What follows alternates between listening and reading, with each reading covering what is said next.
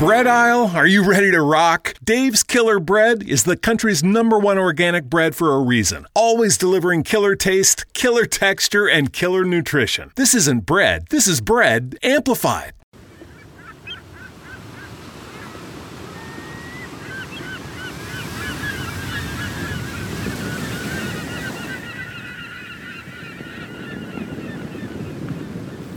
Seafood is a major component of the classic heart-healthy diet. It's part of the Mediterranean diet that can lower the blood pressure. Fish consumption was shown in several studies to be associated with a lower risk of mortality in patients with coronary disease. Seafoods are traditionally low in saturated fats and rich in the healthy omega-3 fatty acids. But seafoods also contain methyl mercury, which is produced by microorganisms in water and soil. And this methyl mercury can accumulate in seafood. Recently, many people chose to limit their seafood consumption because of fear of mercury exposure. Excessive mercury may adversely affect the nervous system in infants, and therefore pregnant ladies and lactating mothers should avoid exposure to mercury because of its effects on the fetus. So the question is, what should we do? Should we consume fish and seafood to get the cardiovascular benefits, or should we reduce our intake of seafoods to avoid exposure to mercury? Hello and welcome. I'm Hussein Hishmet, a professor of cardiology, and this is my podcast CardioBuzz, where I present weekly cardiology news and updates. Trying to answer that question of mercury hazard of seafood consumption, the United States National Center for Health Statistics of the Centers for Disease Control and Prevention prospectively conducted a study. They used data from the National Health and Nutrition Examination Survey known as the NHANES. This is a large-scale ongoing national health survey of the general US population. The data are taken from population-based cross-sectional surveys about diet, nutritional status, general status of health, disease history, and health behaviors. The researchers assessed the dietary intake through 2 questionnaires, and they also measured the blood levels of mercury in more than 17,000 participants. The investigators looked at the association between the usual seafood intake, mercury levels, and mortality from the year 2003 till the year 2012, and the study was published in the Journal of the American Medical Association, JAMA, in last November.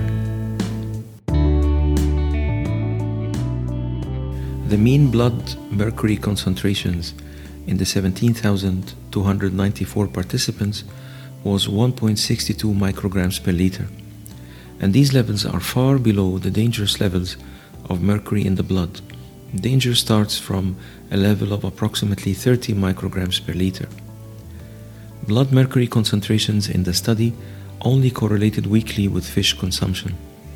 This means that seafood consumption in the average person is usually not associated with mercury toxicity.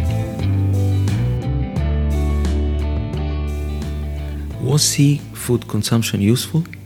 Well, the study found that an increase in seafood consumption of approximately 1 ounce per day was associated with a 16% relative reduction in all-cause mortality, but this was not statistically significant. An increase in food consumption was also associated with an 11%, again non-significant reduction in cardiovascular mortality.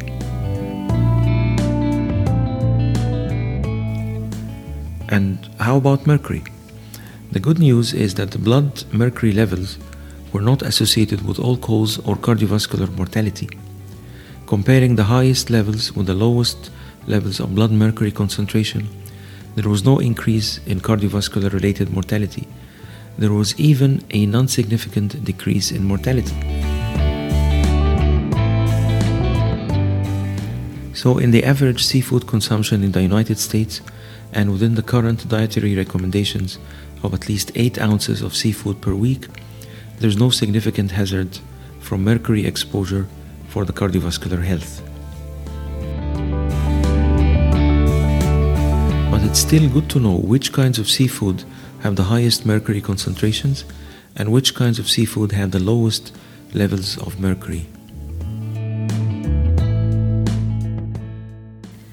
The highest concentrations of methyl mercury are found in predatory fish like sharks, swordfish, also in king mackerel and tilefish.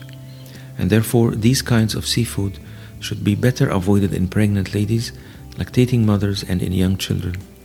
Methyl mercury consumed by the mother can reach the fetus and can also be passed on in breast milk for the nursing infants, and it may have an adverse effect on the nervous system in the developing infants.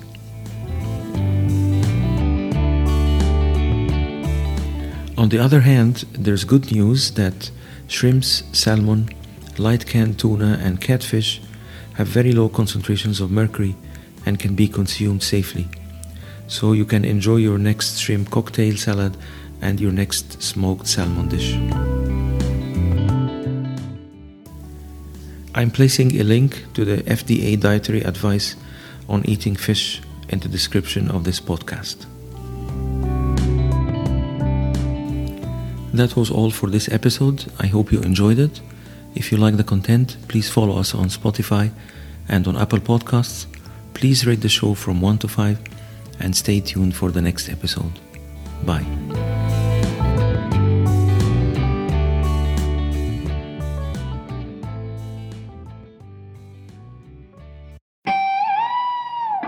Bread aisle, are you ready to rock? Dave's Killer Bread is the country's #1 organic bread for a reason. Always delivering killer taste, killer texture, and killer nutrition. This isn't bread. This is bread amplified.